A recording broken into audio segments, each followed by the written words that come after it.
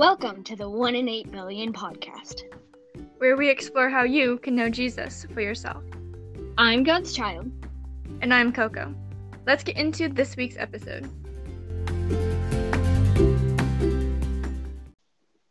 Hey guys, thanks for joining us on the 1 in 8 billion podcast. Since it's our goal to explore how we can know Jesus for ourselves and to share who God is and how we can know him with you guys, we thought for episode number 10, it would be fitting to talk about who God is and how we can know him, because we can't know him if we don't know who he is. So this is episode 10, and it's going to be the first episode of a 2-part series, but actually there's like 3 episodes. So this is part 1A. Next week will be part 1B. So, yes. Yeah. We have a lot of information to share, so we've got multiple parts. Yeah. And to see how this goes. All right. We're going to start off with our first verse, which is Romans 11:33 through 36, and I'm reading in ESV. It says, "Oh, the depth of the riches and wisdom and knowledge of God! How unsearchable are his judgments, how inscrutable are his ways! For who has known the mind of the Lord, or who has been his counselor, or who has given a gift to him that he might be repaid? For from him, and through him, and to him are all things. To him be the glory forever. Amen." Yeah. I like that verse because it, I don't know, it's so cool to think nobody can teach God because God is the author of all humanity, and so we could never serve God. God cannot be served by human hands because he made humans themselves. Yeah. And yet he calls us to learn about him, and he calls us into relationship with him, even though we don't deserve that, and even though it's impossible for us to completely understand God. I mean, just think of like the Trinity, like how confusing that is, how God can be 3 persons and yet he's one God. It's kind of confusing, but at the same time he invites us to be still, to know that he is God, to learn about him, and he invites us into relationship with him, even though he is so much higher than us and we shouldn't be allowed in his presence. But because he is good, and because he is love, and because he has all these other things that we're going to talk about in our episode today, he allows us to come and to know who he is. So we wanted to talk about some of the attributes of God and verses you can find in the Bible about those. So first off, I wanted to say that it's impossible to list all of God's attributes. Like, literally, it would take forever to list all of them because he is everlasting, never-ending. There's so many things about God, so we're just going to list some of the main ones we came up with. So Coco had some notes.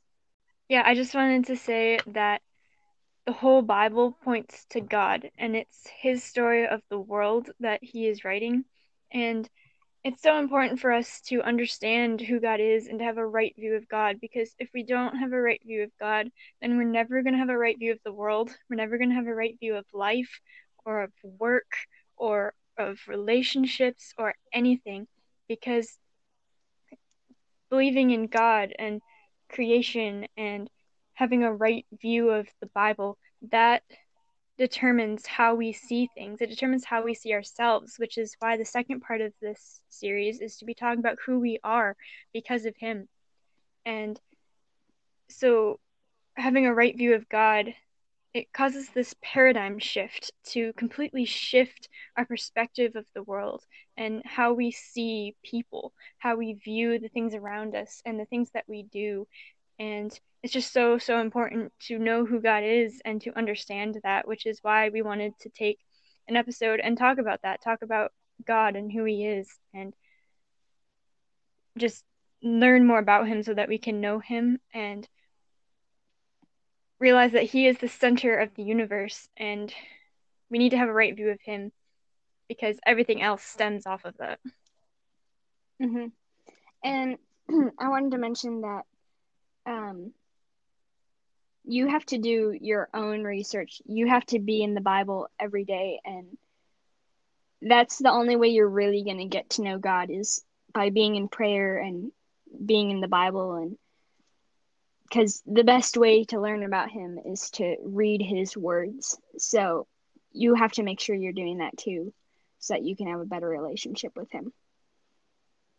But Yeah, yeah. because even though we try to talk about him and teach things, and humans try to know God and teach other people about God, humans are still flawed, and we don't know all there is to know. And so, like God's child said, the best way to learn about God is to go to God and ask him questions and seek him in his word. And podcasts like this can be helpful. And God's child and I both enjoy listening to podcasts. And it's good to go to church and hear from your pastor. And it's good to read devotional plans and books and things of that nature. But really, the best way to know God and to know who he is to go directly to the source, to go to him and just be in prayer and be in the word. Yeah, you can't survive on other people's words. You have to, like, you can survive on God's word, though, straight from the Bible. What we say cannot be today's devotional. You need the actual living word of God. Anyway, that goes for all of our episodes too. Um, so our first point, one of the attributes of God is He is our creator. So Coco's gonna read some verses about that, and then I'll read one. Yep. So, what better verse to start with than the very beginning? The first verse is Genesis 1:1, which says, "In the beginning, God created the heavens and the earth." And then later on in that chapter, Genesis 1:26 and 27, it says, "Then God said, 'Let us make man in our image, according to our likeness.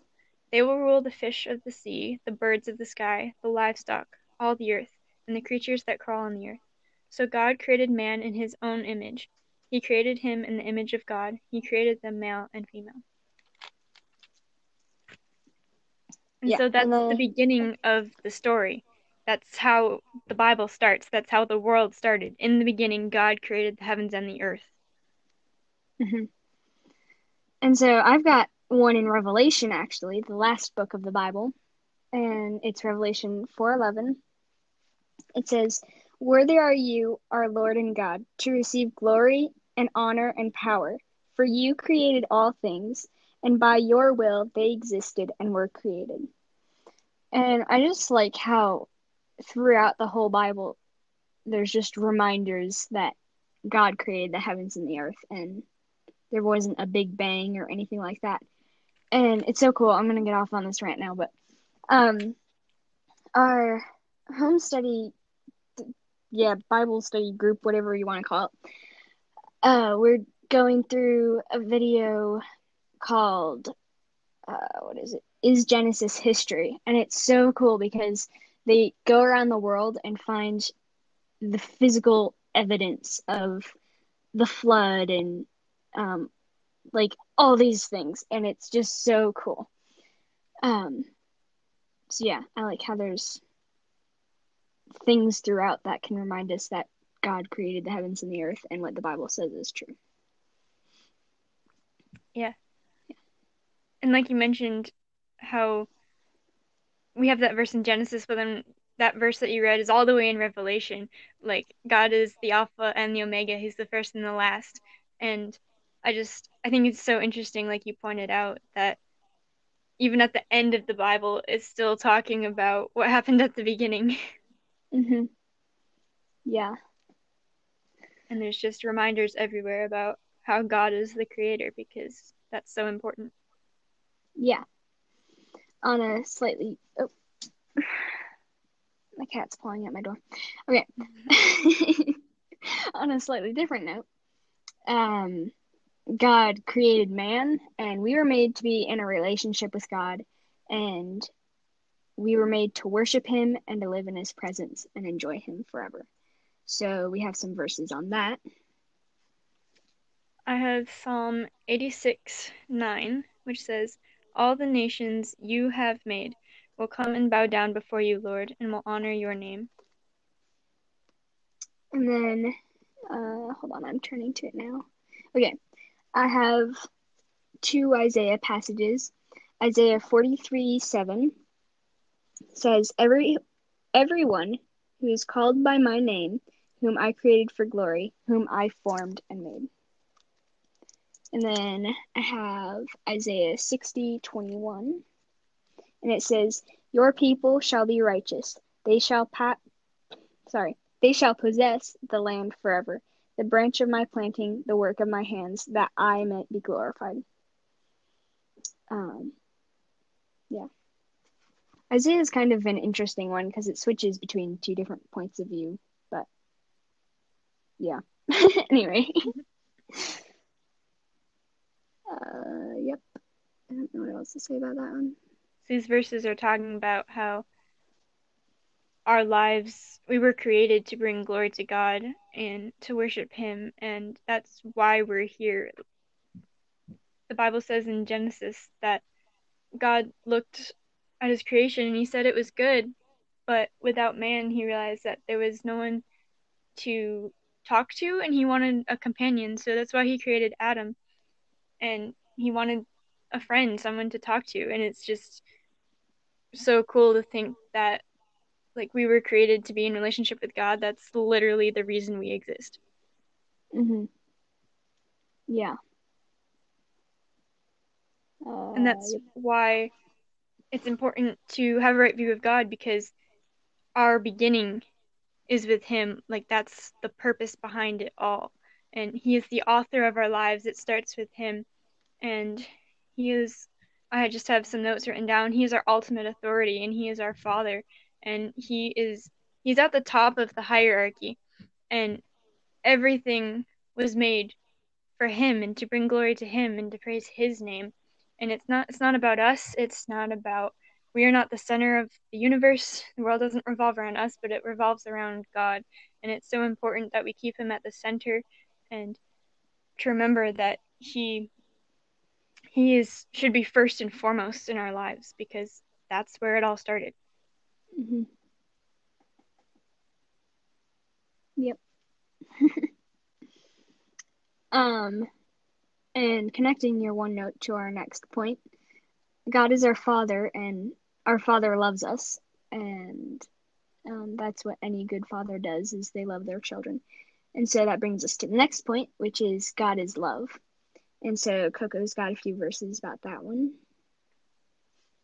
In 1 John 4:7-10, it says, "Dear friends, let us love one another because love is from God, and everyone who loves has been born of God and knows God. The one who does not love does not know God, because God is love. God's love was revealed among us in this way. God sent His one and only Son into the world so that we might live through Him. Love consists in this, not that we loved God, but that He loved us and sent His Son to be the propitiation for our sins."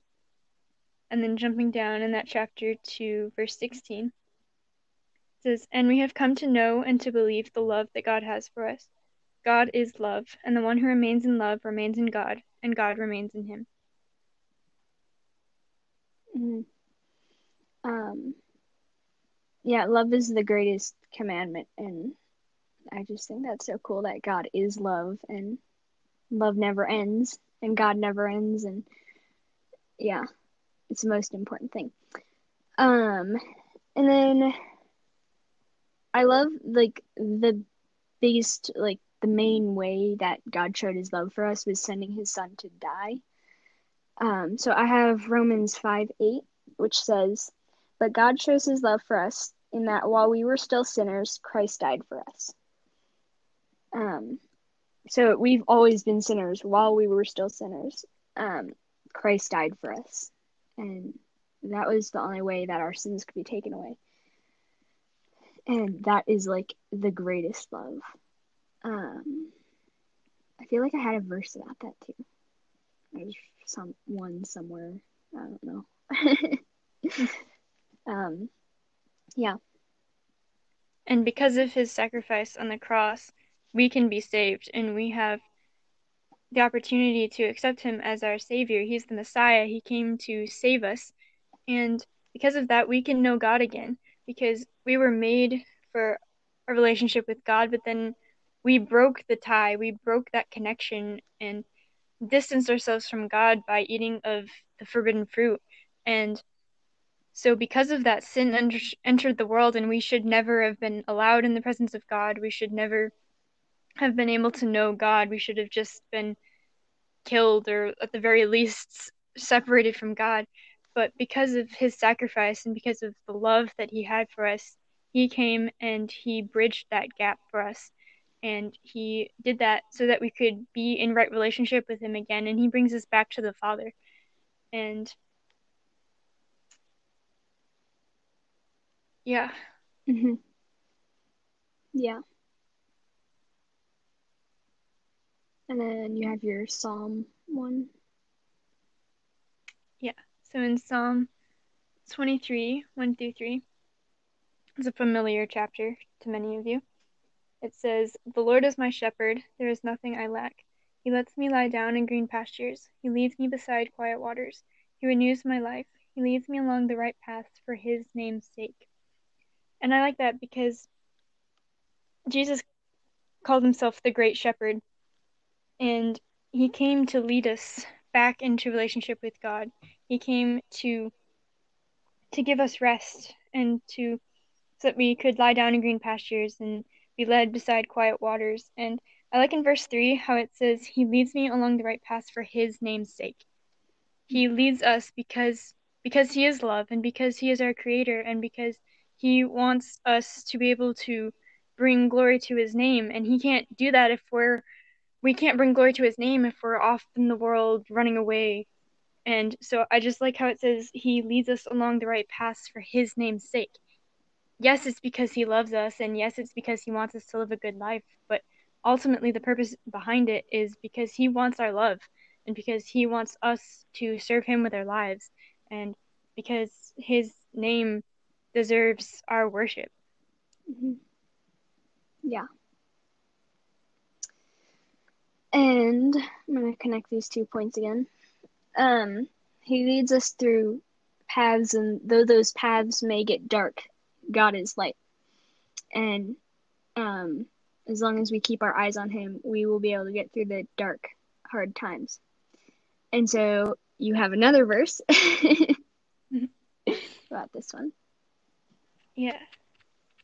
So we have back in 1 John, this time in chapter 1,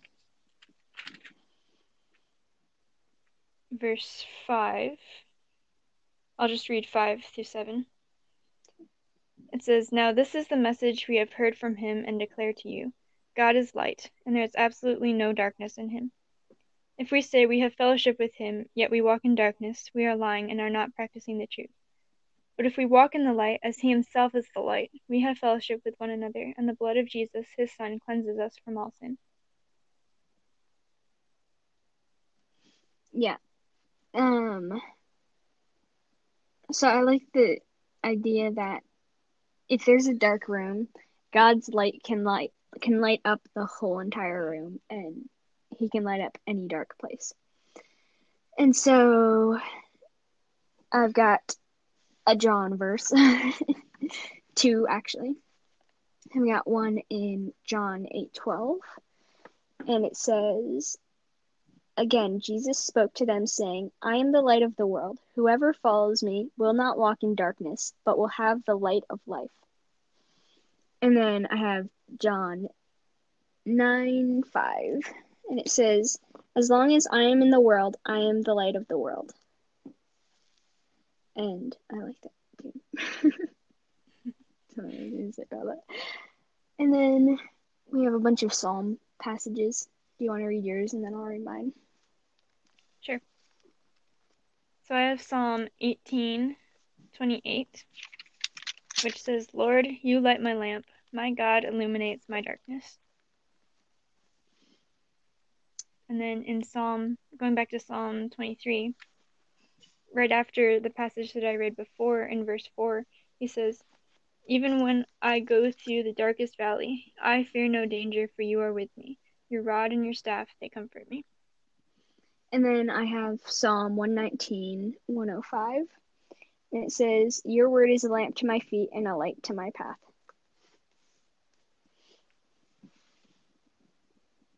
Yeah. And so what all those verses have in common is that Jesus is the light. And we are walking in darkness, and what darkness is the absence of light. Darkness is not like a thing of itself, it is just the absence of light. And so when we are not walking with God, we're walking in darkness because we don't have the light. But then when we walk with God, we have the light. And that's why the psalmist says in Psalm 23 that even if he's going through a dark valley, he's not going to fear because God is there with him, and his word is the light, and he is the light, and he is going to illuminate the darkness, and he is going to reveal truth to us by shining light on the lies, and he is going to just lead us through the valley, and his word is a light unto our path and a lamp unto our feet. Mm-hmm. Yeah, and though we might be walking through dark times, it is God's word and God that gets us through it because his word is a lamp to our feet. And he will guide us through it, through the darkness. So, yeah. Yeah. I like that he is the true light and he's not an imitation. God's child and I right now are reading the Bible together, and we were in Genesis, and we were just on a Google Docs taking notes as we were reading. And one of the things that stood out to me was that in Genesis it talks about how the sun is the greater light, and the greater light rules the day, and then the lesser light to rule the night. And I just found it really interesting that when you think about it, the moon really doesn't have any light of itself. It's the lesser light, and it's just like a big rock. It doesn't have any power on its own, any light on its own. And I think that's significant because it's just an imitation. It's not really the real thing. It reflects the light, but it doesn't have any light of its own. But God says he is the true light. He is like the sun who gives off its own source of light, and that shines brighter, and greater is he who is in you than he who is living in the world. Mm-hmm. I also like a different analogy type thing, as it's like we are the moon. We reflect God, and God is the sun. And yeah, God is the greater light that shines on us. Yeah. Yep. So that's it for part 1A. So to recap, God is our creator. He is love, and he is light. Mm-hmm. Hope you'll join us for episode number 11, which will be part B of this series. And we hope that you will come to know more of who God is. Mm-hmm. We'll see you next time. Bye. Bye.